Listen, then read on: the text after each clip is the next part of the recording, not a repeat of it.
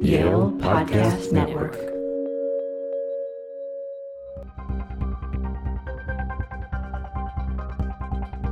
Welcome to Tech Empire. I'm your host, Michael Quet.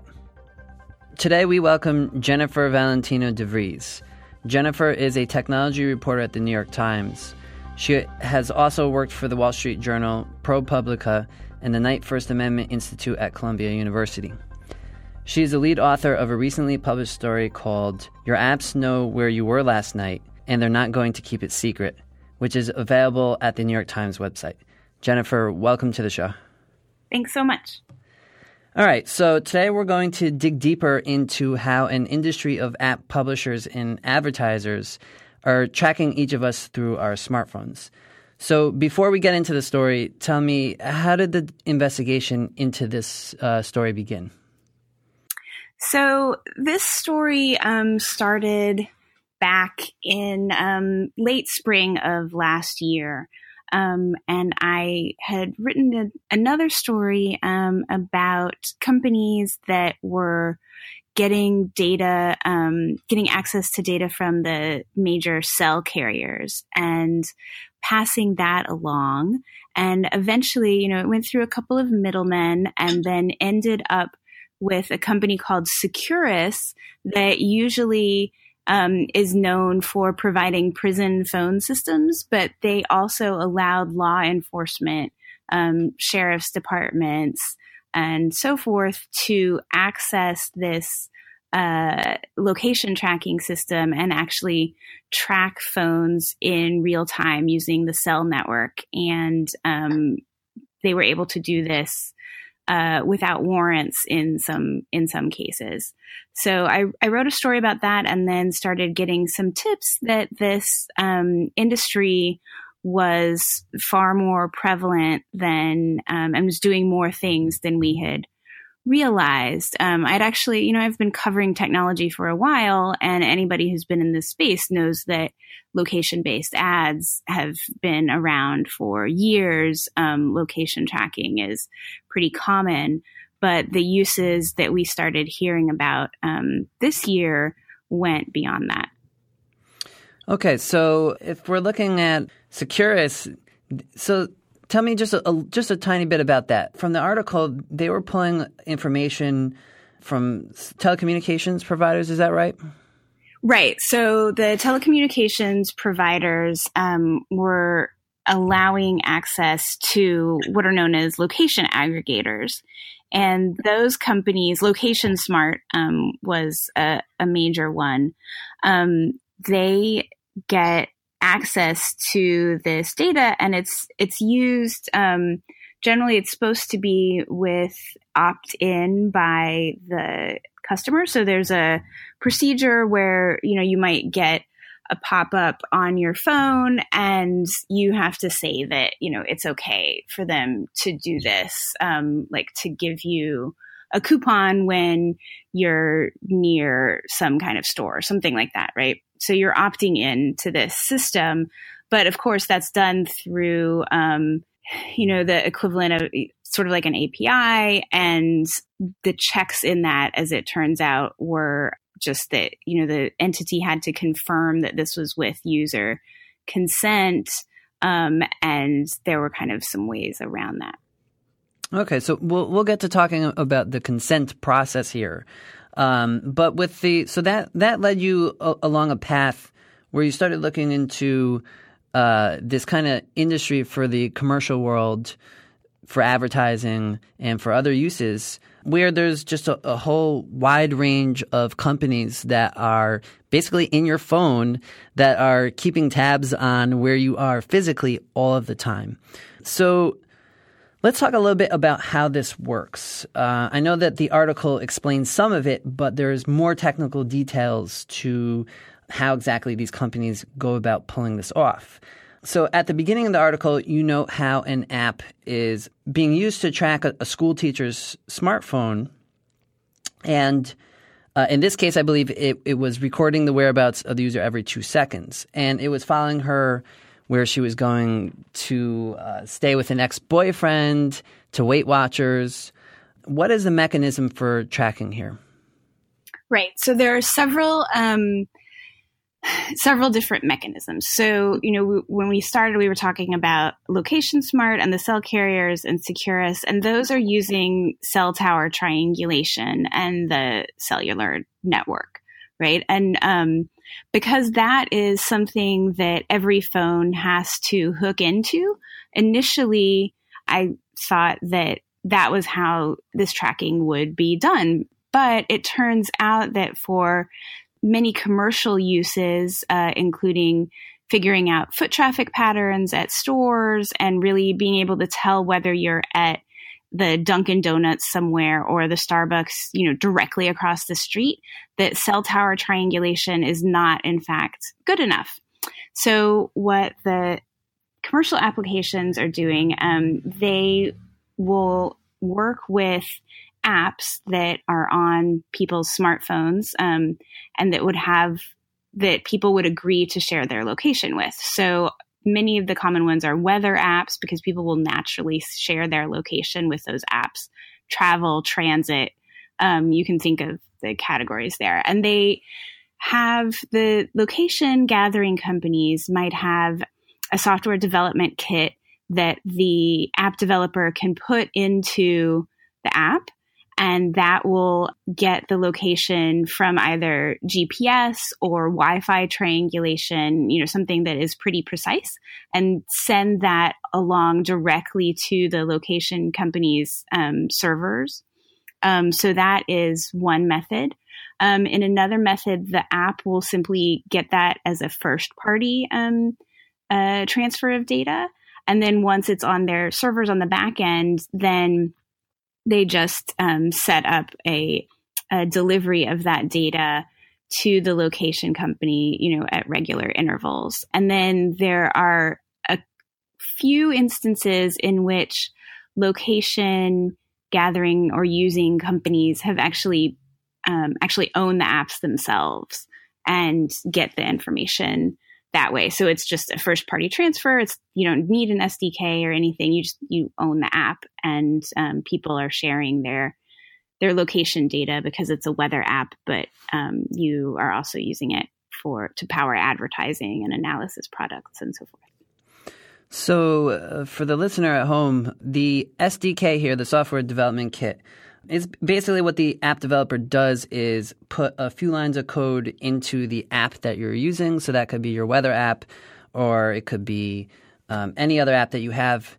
And that is allowing these companies to pull this data out. Now, the data that they have access to, in my understanding, is the data that the app itself has permission to at the maximum, right? So if your app has permission to your fine-grained location whereabouts, because if you look at different app permissions on the developer backend, it might be fine-grained, it might be coarse-grained, it could be your microphone, it could be other things. Hypothetically, that's what the company who is offering the SDK the advertising company, for example, can also get access to. Is that correct? Yes, that is correct. And so the teacher we tracked, her name was Lisa McGrin, and or she was rather in the data that we were able to see. And, it tracked her in some periods as often as every 2 seconds. And what we found was that, that level of tracking doesn't occur all the time. It will happen if you're moving at a higher rate of speed because the phone will get your location very frequently at that time. So it can provide you with things like turn-by-turn navigation. And then if the phone is simply at rest at your home, it's not going to be accessing location, that frequently. In that particular case example. Right. Yeah. Okay. So these SDKs are then almost like a web browser cookie, in that they're being used to track people, but it's in your phone. So in the article it says 75 companies receive anonymous precise location data, some for up to 200 million devices. One company within a few yards up to 14,000 times per day. those 75 companies, that's part of the sample that you collected? So we saw a portion of those companies. So we had a sample of data from one company. And that was to see what this kind of data could show, because, it's pretty revealing.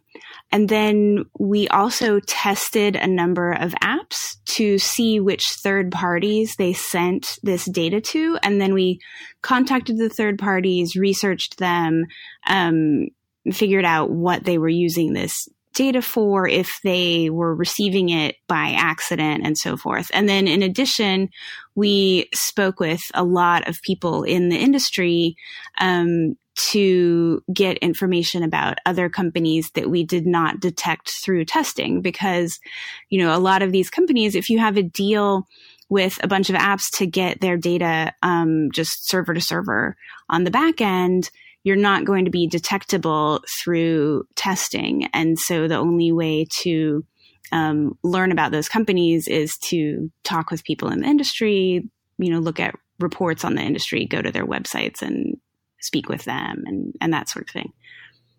So go ahead. No, it's fine. Okay. So some of these industry players are quite aggressive. So the companies usually have websites, which are basically promotional websites that they're advertising for app publishers primarily. So if you're looking to make money off of targeted advertising or whatnot inside your app, you can sign up for or use one of these companies' products or potentially pay for it. And if you go to some of the websites, so one that I have in mind is called Citi Labs, CITI labs.com. And if you go to the website, you'll see like an animation at the beginning where they're putting little circles around people who are in motion, and then they might put age, 18 to 44, income, so on and so forth. And it resembles the kind of maps that the New York Times that you guys put on inside the article. And, looking at that industry, there's just all of this going on there. So what, in your assessment, how do you reconcile this, against the common person's understanding of what's going on here?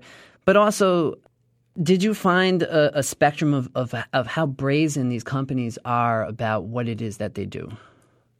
Right. So, I'll take the second question first. I would say there is definitely a spectrum here. And some companies that we spoke with do take measures to, anonymize their data, or at least make it more difficult to identify somebody in that data. So one company, its SDK doesn't send location back to the company until it has, on the device, figured out where the person's home likely is. And once it determines that, it doesn't send the data in a usable way, from a 1,000 foot box around the home, and making sure not to have the home be kind of the center of that box. The home is just somewhere within a 1,000 foot box. And that's not, you could still probably identify people based on where they work and where they're going and, their zip code and so forth. But it is at least evidence that they are thinking about this problem, which is not true of, some of the other companies that will just say, well, we're associating this with your advertising ID, which is like the cookie number sort of thing from your phone, and your name's not on it. So it's completely anonymous, and we'll just store the raw data or sell it. So, there are dozens and dozens of these companies, and there's quite a spectrum. Some of them will actually delete the data after they use it for advertising. So they delete it in a pretty short amount of after a short amount of time. Some of them say in their privacy policies that it's kept indefinitely or as long as needed for business purposes, which has no real meaning. So it just really, it runs the gamut, honestly, and it's opaque and there's not any kind of regulation on this. In terms of what users think is happening, I think that a lot of people at this point, we didn't conduct an actual sample, so this is based on just a small number of interviews. But, I think people were aware in some sense that they are being tracked. You look at your map, you see a blue dot on there, you get information about where you are at a certain time. You do understand that your location data is going somewhere and being analyzed in some way. And you might even know that it's being used to show you ads for a coffee shop that you're nearby or something like that. But I think people think that the data is kept for a much smaller amount of time than it really is. They don't realize how often it's being collected. A lot of people think that if they haven't used an app in a while, that there's no way it could just keep collecting data on them. And they don't realize that it's being sold for these other uses like analysis for financial firms and hedge funds and things like that. Yeah, so we'll get to that. The device ID you had mentioned. Now, Google and Apple, Google has its Android operating system. Apple has its iOS operating system. They have device IDs. Mm-hmm. Apple, at a certain point in time, said it will kick out third-party app developers who track Apple device IDs. They market themselves as more pro-privacy than other companies.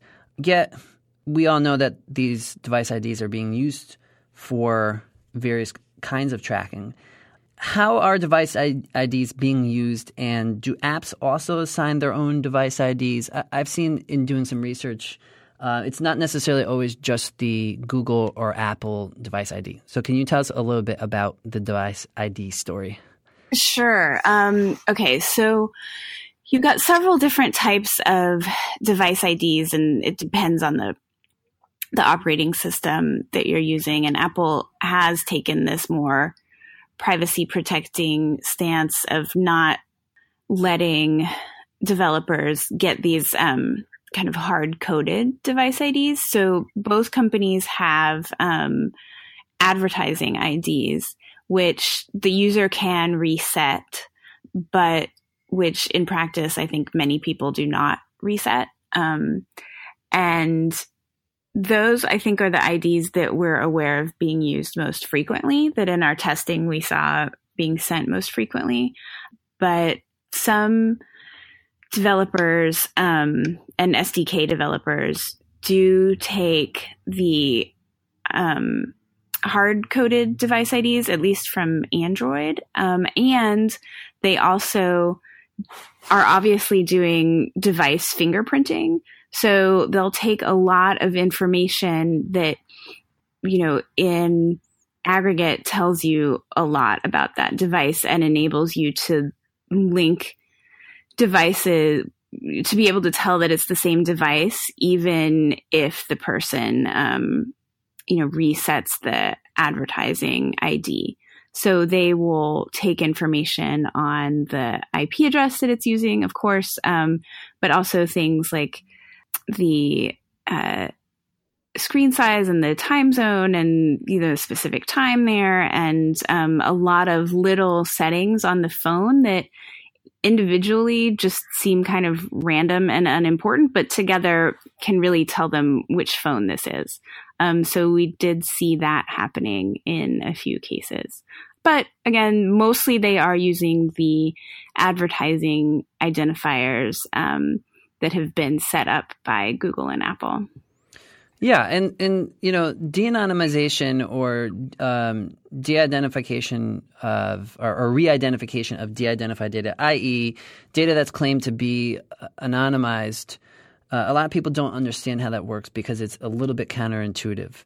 So each individual piece of information about each one of us is commonly shared usually. So what sports team you like, what food you like, things like that. But if you take a handful of things, like, for example, I went to South Africa and did studying there. I also like the Charlotte Hornets basketball team. I'm male. When you're male, you cut out 50%.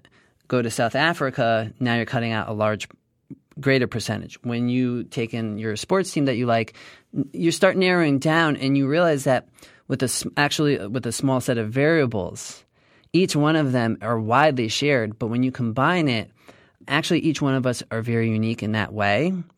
And so for that reason, a lot of security researchers have really shown that anonymization is somewhat misleading. So when you had mentioned the aggregation of information about people to de-identify them, I have this little clip here from a Salesforce chief technology officer who is giving a webinar about how they go about conducting this process to identify individuals. And for the audience back at home, Salesforce is actually a really big tech company, and they're multi-billion-dollar, huge company here. But a lot of people don't know who they are. So I just want to play this clip real quick. IMH manages multiple identities. First-gen DMPs deal only with cookies and disconnected devices. Identity is fundamental. Today, we deal with a multitude of identities for a person. There's cookies, there's hashed emails, there's PPIDs, there's IDFAs, there's Android IDs, the list goes on, right?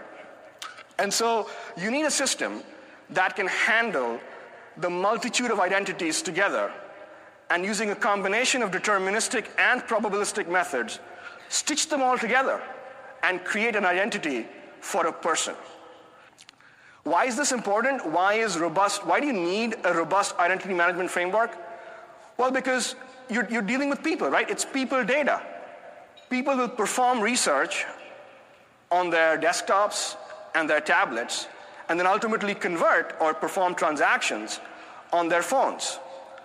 Now, so conversion analysis and attribution requires a DMP or IMH to not just capture the data about across these different devices, but you also need to be able to stitch those together and create an identity for a person. So there what he's saying is basically each one of us uses a multitude of devices, and we want to have a persistent identity.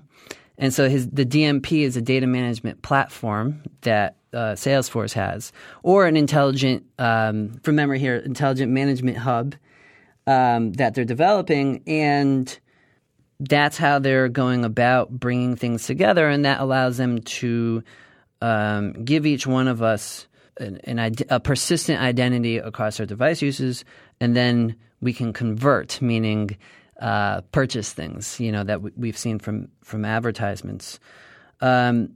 Here, in an article by Nicole Nguyen at BuzzFeed, she emailed Salesforce, and this is what they said back to her.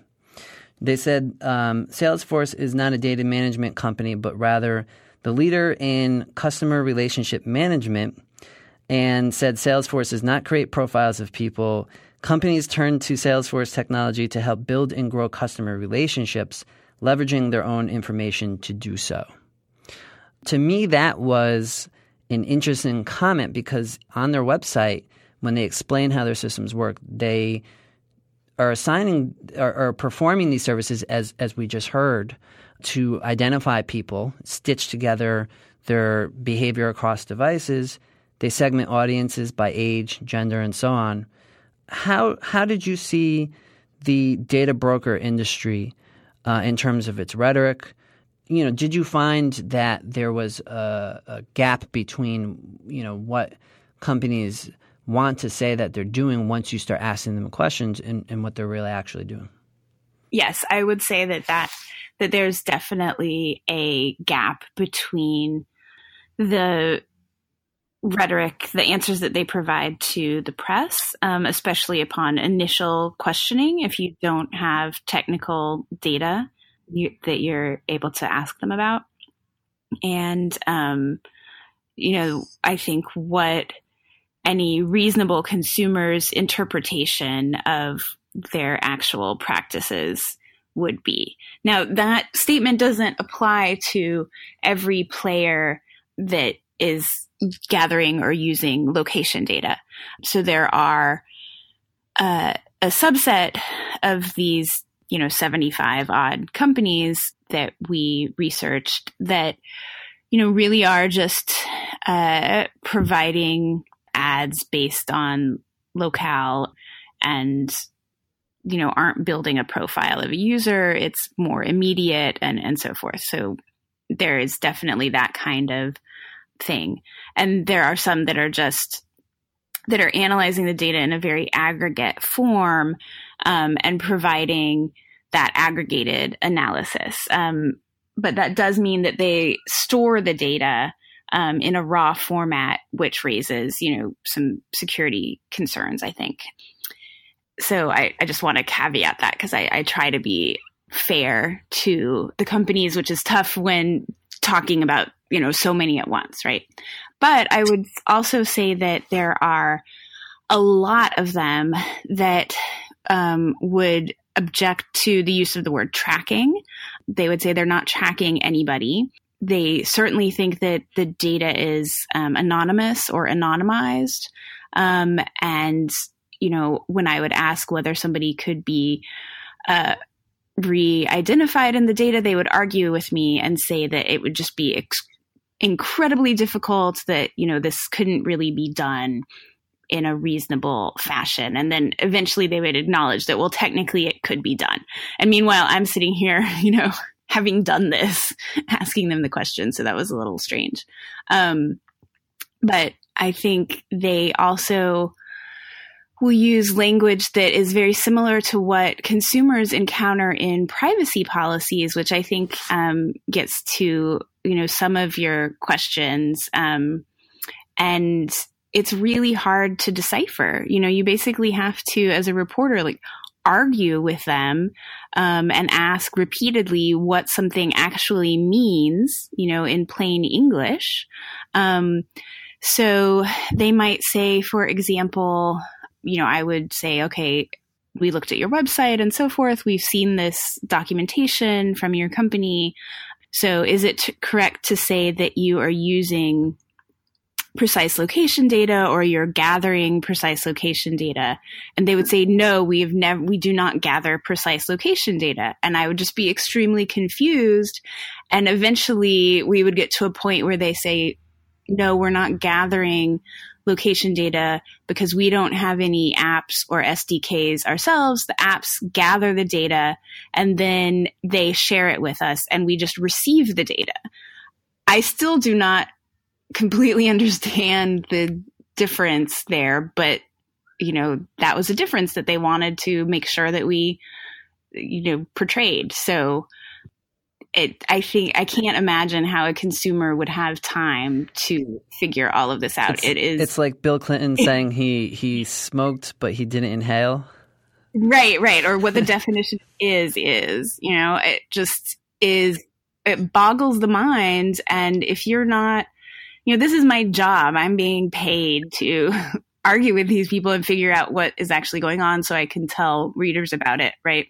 If this is not your job, then I cannot figure out how you would be able to decipher all of this.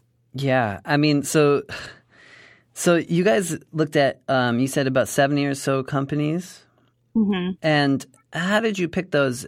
And why do companies talk to you? I mean, if I'm a company and I'm doing this, business and New York Times reaches out to me, I might be like, I don't know if I want to talk to them, right? So how did you pick and did you get turned down a lot? So, I mean, there were a lot of companies that didn't respond. We picked these companies. So first we conducted this testing to see what companies there were that were actually receiving data from apps that were sending location data. So that was one set of companies. And then we talked with people in the industry, and asked them just in a background conversation, well, what are the other companies that are players in this industry? We looked at actually some of the documentation that is coming out now from the GDPR required statements in Europe was helpful because they're, companies that are using data have to list their data partners. So people that they're sharing or companies that they're sharing data with. And so, if you look through there, they would have lists of all the people they're sharing the location data with, and you can see, then you can use that to kind of go and research those companies. So those were the methods that we used to figure out the universe of companies that were using precise location data. And then in terms of getting them to talk to us, some don't respond, but if the New York Times emails you or calls you up and says, there's a good chance that we're going to mention your company in an article, and this is the information we have, and we've seen you receiving this data from this app, and we're going to mention it whether you respond or not, then they might respond and to make sure that the information being portrayed or being given about the company is correct, or that they have the opportunity to provide some comment or, to figure out what the heck is going on with the story. So that's kind of how that happens. Yeah, I mean, that makes sense from their perspective as well. So in terms of who gets their hands on this data, so going back to some of the things that were published in addition to the story, you had mentioned that people were tipping you off after you ran the Securus story in May. And one website is a website called Hacker News. And there was a post in there, so I clicked on the link, and it says one of the top – at the beginning of the threads, the poster says, it's not just – this is supposedly somebody working inside the industry. It's not just your cell carrier, your cell phone chip manufacturer, GPS chip manufacturer, phone manufacturer, and then pretty much anyone on the installed OS, Android crapware, is getting a copy of your location data, usually not in software, but by contract, one gives GPS data to all the others as part of the bill of materials. I mean, he's saying here phone chip manufacturer, GPS chip manufacturer, phone manufacturer. Did you find that the hardware guys are getting access? So our reporting didn't actually lead us down that particular path because, we're testing these apps and seeing where the information was going. And it sounded like from that this was perhaps a server to server transfer that we couldn't see. And, it wasn't entirely clear. And none of the companies we spoke with that are actually using the data for commercial purposes indicated that they were getting the location data from the device manufacturer or chip maker or, the hardware folks. So I think that could be another area of inquiry. Our reporting didn't encounter that at this point, except for, that one mention there. Yeah. So what about the big tech players? I know you have mentioned IBM in there, but there's also Google, Facebook, Apple.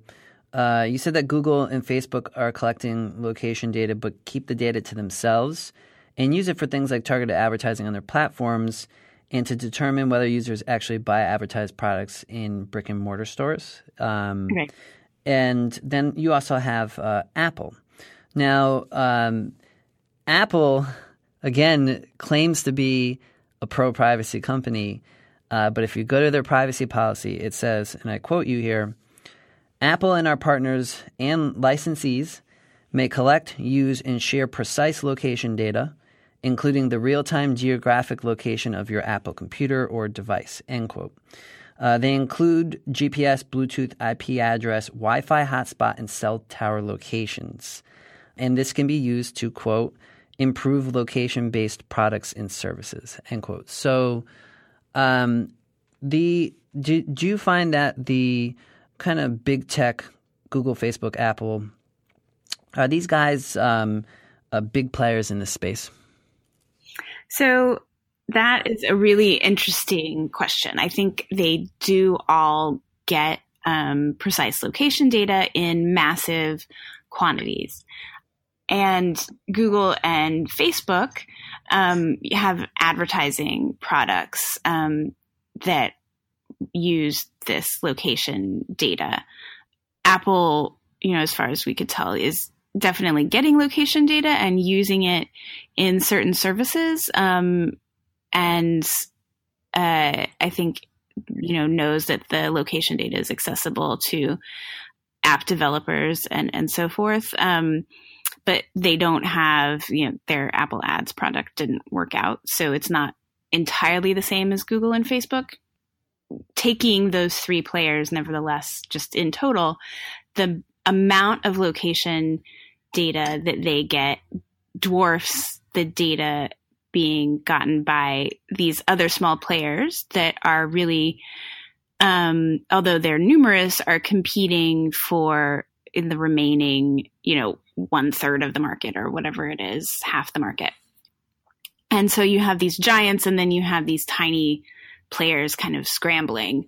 And Google and Facebook are really getting the most money as well from the location data.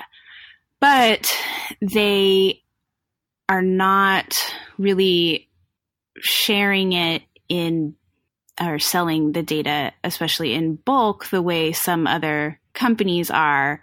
An advertiser might see a point of data that, based on your ad and so forth, might see a location point, but they're not going to get your entire stream and things like that. So I think there's some concern in that these large companies have a massive amount of data.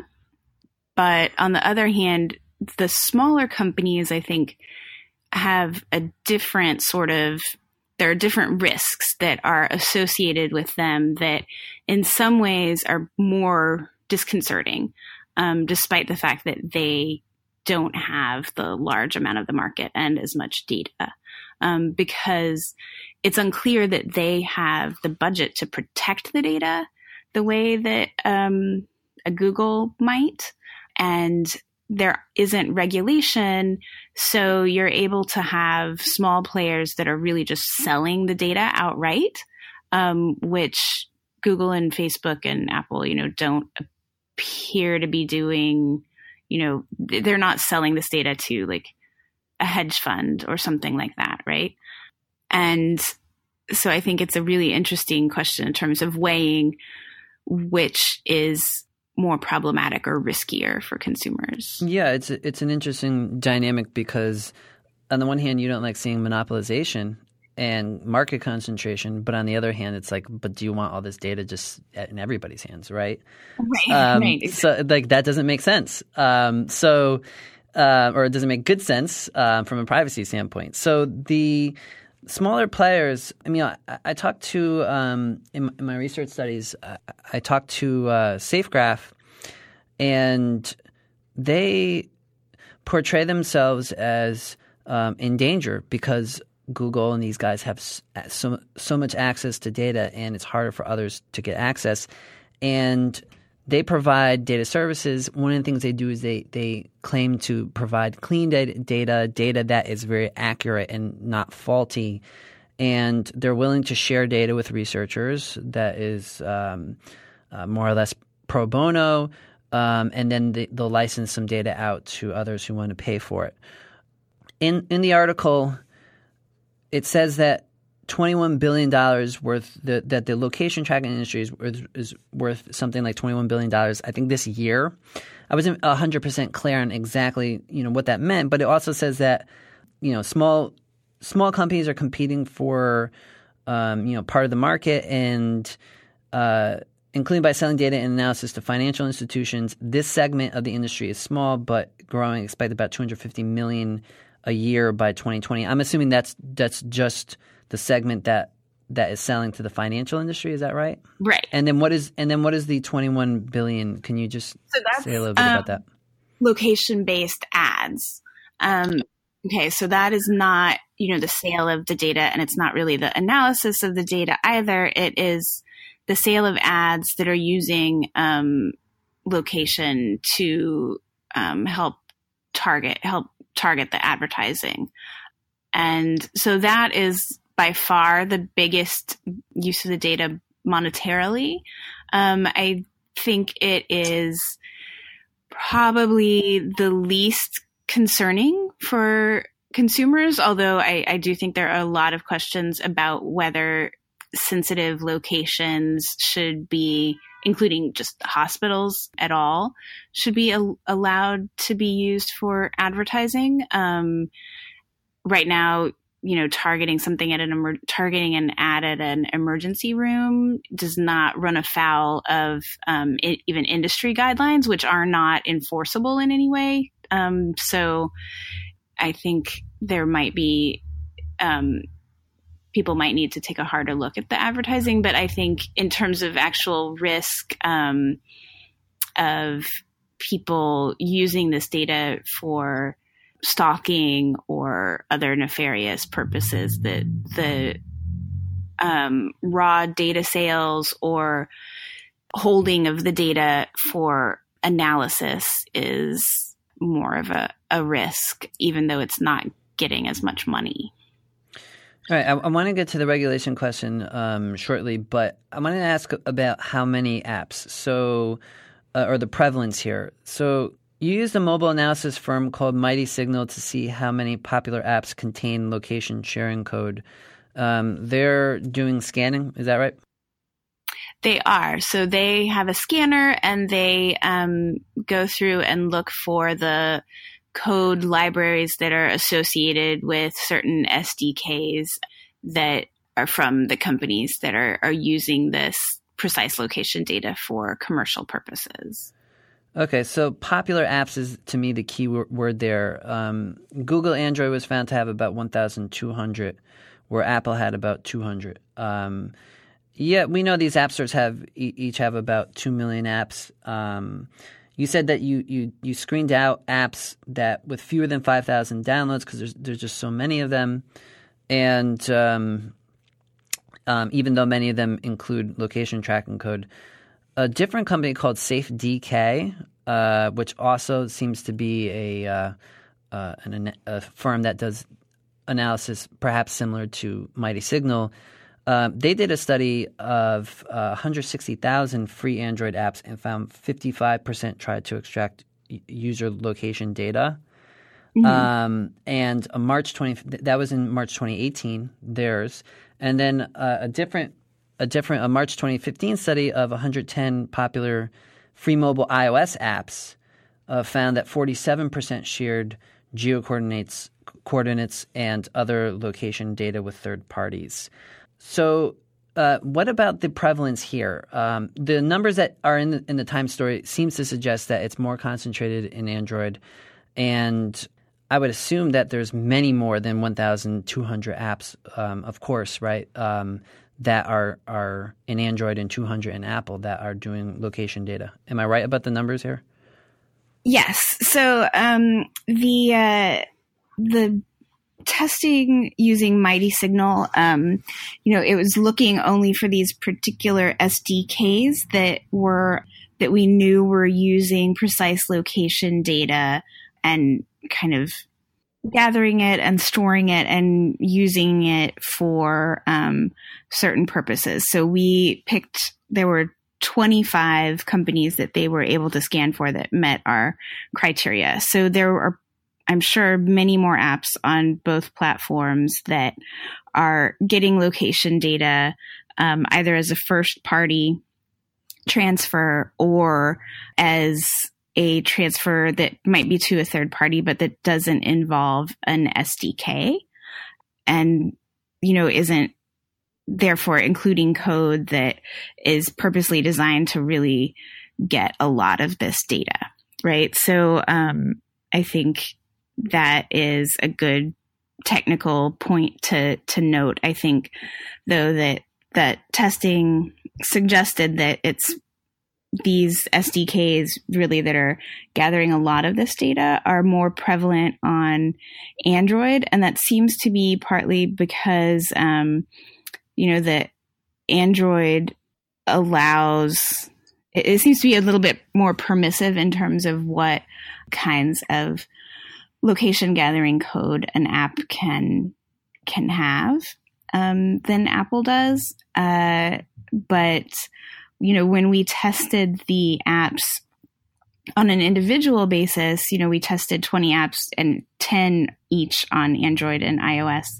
We did not actually find much difference between the platforms.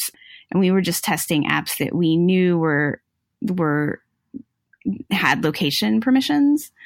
So, on one hand, Android does seem more permissive, but on the other hand, once you're allowed to get location data on Apple, you can, they seem to send it to a lot of companies. So I'm sorry if that's confusing. I think there are several things going on here. And no, but I think the difference between platforms is kind of difficult and still unclear. But I think that each of these studies kind of sheds a light on a different aspect of the answer, if that makes sense. Yeah, no, I mean, I think that, maybe a more systematic study comparing the two could clarify some things ultimately for the entire community of researchers looking at this. You tested 20 apps. How are those apps selected? So we were not trying to figure out in those tests how prevalent location collection was. We wanted to see, if there were differences between the two platforms. We also wanted to see what notifications to consumers were like and what the sharing process was like in terms of, what apps, what location data, what data was sent and how many players it was sent to. And so we selected apps that we had been told either by researchers who were looking into Android, or by people in the industry did collect location data. So this was just a test of practices of, already known entities, like affirmatively sending location data. And so that's how those were selected. And we wanted, so it's not at all a random type sample or anything like that. We wanted to get a good variety of different types of apps, weather apps, apps from large companies and small companies, transit apps, like small social networking apps, and just kind of do almost a spot test of like what this looked like, right? Yeah. And those apps are listed on the New York Times website. Yeah. So you can use GPS, you can use Wi-Fi, you can use Bluetooth, and you can use cell phone tower triangulation to track people. What did your study focus on, and how did you make that determination? So we focused on the latitude and longitude that the app was sending, no matter how it was derived. Although we did also look at apps that were sending, the list of Wi-Fi networks in the area, but those apps were also sending the latitude and longitude. So it wasn't like there were a lot of apps that were sending Wi-Fi signals, but not lat longs, right? So I think when it is allowed, GPS seem to be possibly the most prevalent, although Wi-Fi triangulation, I think, is very important as well. And, I would say that those are the main ways that the app will get the data I think it probably depends on the environment. If GPS is less readily available, but you're in a well-mapped place in terms of Wi-Fi, I think that it's just going to depend on where you are. A lot of companies are using Bluetooth, but we weren't testing that. We did, however, in our reporting encounter a lot of companies that are using Bluetooth signals. So then what is done with the data? So, for example, in the report, 17 of 20 apps tested sent exact latitude and longitude to about 70 businesses. What kind of businesses are getting this information? Right. So a number of them are the companies that we were really focused on in the story. So they're using the data either for advertising or analysis and profiling of the user or analysis of foot traffic for stores, things like that. So retailers, is it other data brokers? You have mentioned hedge funds. Are those primarily the big three? Yeah. So I think advertising, retailing, and hedge funds are the big three final end users of the data. But those are not the companies that are receiving the raw data initially from the apps, either through a transfer from the phone itself or a server-to-server deal. The companies that are receiving the data in those more initial steps are data aggregators, advertising networks or exchanges, and companies that are doing the analysis. And so those are the ones that we focused on. So some of those companies, when I was doing research at Yale for this, some of these companies would offer services to an app. So it might be even that you have an app and you want to put advertisements in your app, and they will customize how it looks inside your app. They'll make it look nice for you, basically.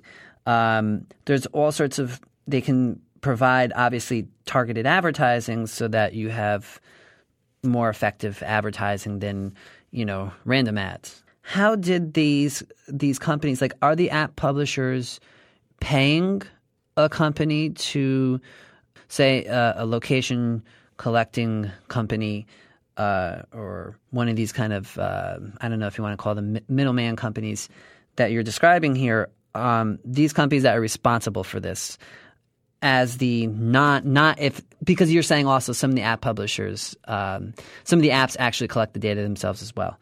But for those apps that aren't doing it, are they paying others to then run their product inside their app? I mean, how's the money exchange working here? So what we saw were mostly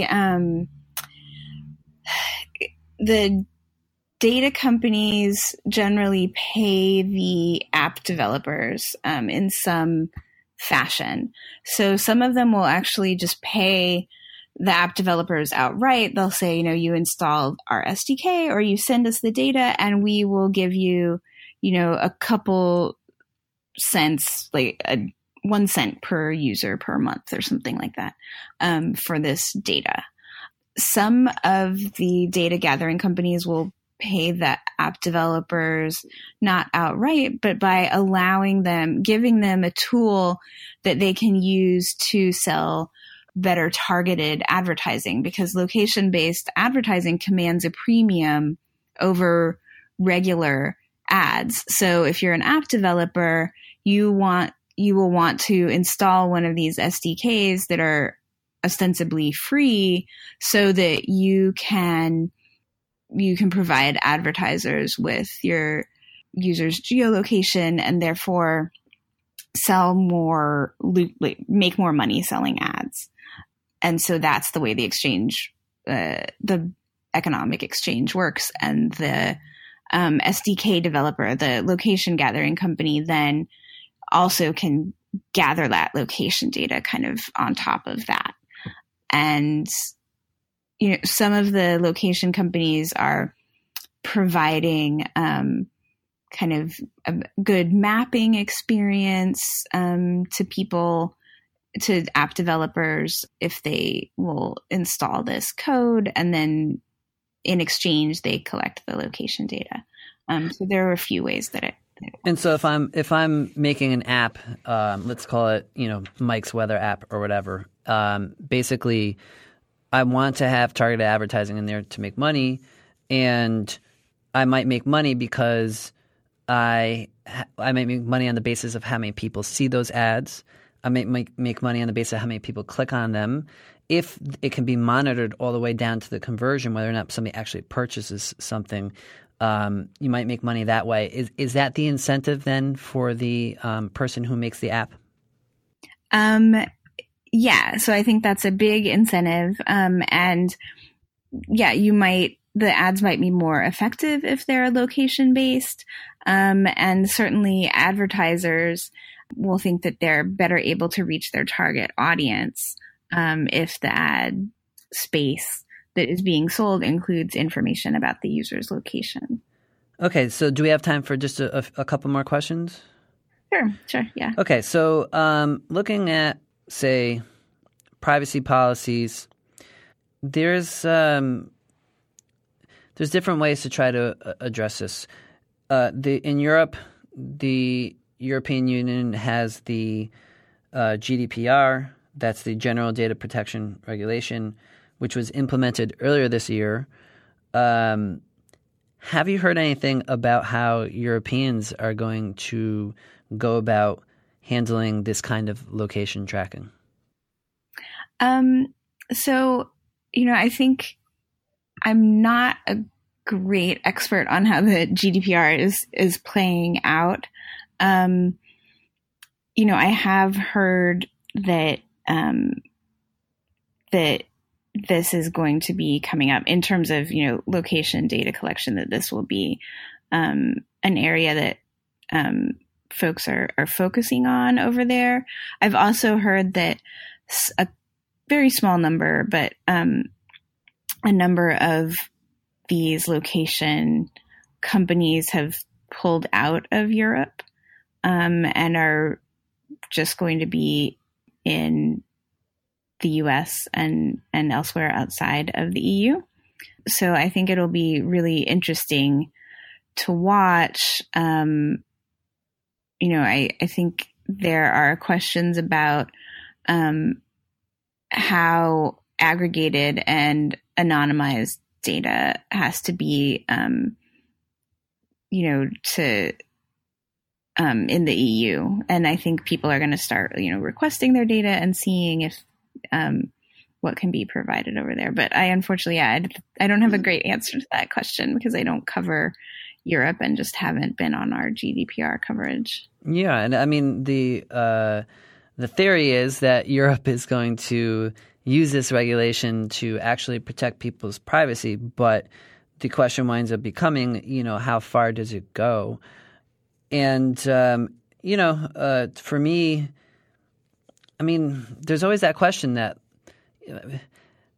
going back to the issue of how many people actually know this, I think it's an interesting question because honestly, when I think about that, even when you say like most people know that there's some location tracking going on, I'm not 100% sure how many most is. Right. I think about my grandparents. They have no clue. Right, yeah. And there's a lot of people who are in the society who you come across your typical next door neighbor, and they really don't, it's not just that they don't fully know. They might just not know at all. They know that there's tracking going on, most people, right, so, in general. So then, you have that informed consent question. How do you see the U.S. climate on this legally? We have the law in California that might tell us a bit more about how things are going to play out here and what we're actually able to do in the U.S. But I think this kind of reporting shows that the system we have now of notice and choice, where we're somehow expecting users to read through these policies that everybody knows they don't read and can't. It's not that they're stupid. It's just, even extremely educated people who understand technology cannot always glean useful information from these privacy policies, and pretending that there's some legal system in which users are being fully notified because because information is buried in this dense legal language of a privacy policy, and that therefore all of the responsibility is on consumers. And if they don't understand what's going on, they're stupid and they're doing this to themselves. I think it's just a failure. It's a complete regulatory failure. And I don't know what the answer is. I'm not a good prognosticator. I kind of like to point out problems and then hopefully point to possible solutions, but I'm not great at figuring out what is going to work best. But I, based on my reporting over a period of years now, I think people know that this notice and choice system is ridiculous and just, it's a farce.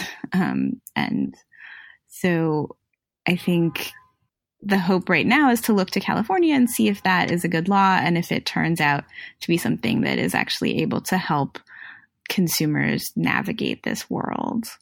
And that's what I would be watching most closely as a reporter here in the U.S. Yeah, and just on that, backing that, like the ability to understand this, I did a lot of research on the tracking industry in general, not just the location tracking, but advertising tracking. And I must have read through several hundred companies. I produced a big report on it, and I can't tell you how many privacy policies I've read. And after a while, they all they just blend in. Like you're like, but what was really interesting about this is when I was digging through Salesforce's website, they had some videos on there about how the system works. And when I was watching these videos, I said to myself, you really can't have a full understanding here unless you work for the company. Right. And it's almost like the NSA story where it's like those who are on the inside and see how the back end works have privileged access to information here, and they're the ones who truly, understand this.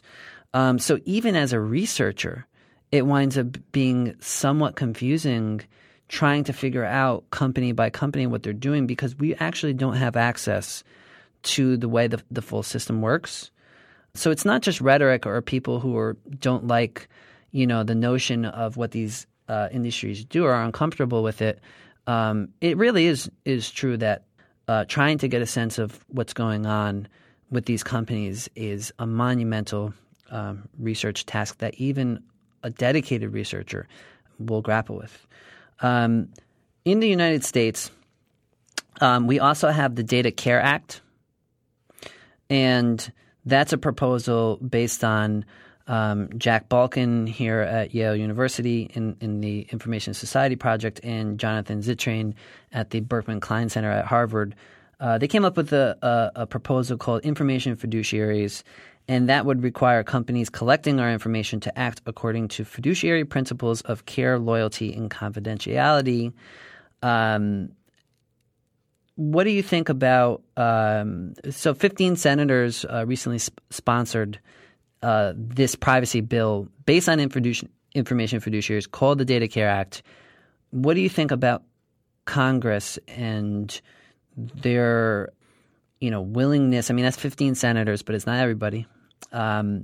Is there a climate in Congress or in the U.S. legal system outside of California at the federal level to try to put in some sort of mechanism here that can rein in some of these practices? So I think the interest in that has increased over the years, but I've seen bills be proposed session after session for, I guess not quite a decade now, but for quite a while. And, it's tough to get Congress to act on things in our current political environment anyway. And this issue has, involves a very lucrative industry that lawmakers are hesitant to battle, not only because they see it as an engine of economic growth, but also because, these companies have the ability to have a lot of lobbying ability and are able to put money behind those efforts. And so I think it is tough and faces still an uphill battle.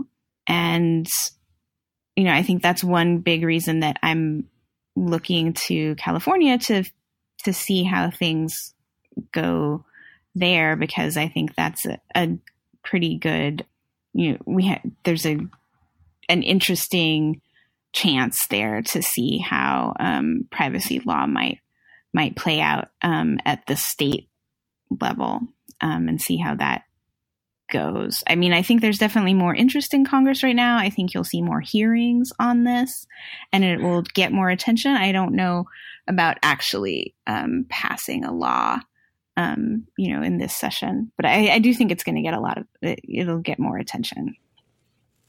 Yes. So maybe last question here. What do you think ultimately, where is this all heading? And should tech solutions be a part of this conversation as well? Look, I think tech solutions are worthwhile.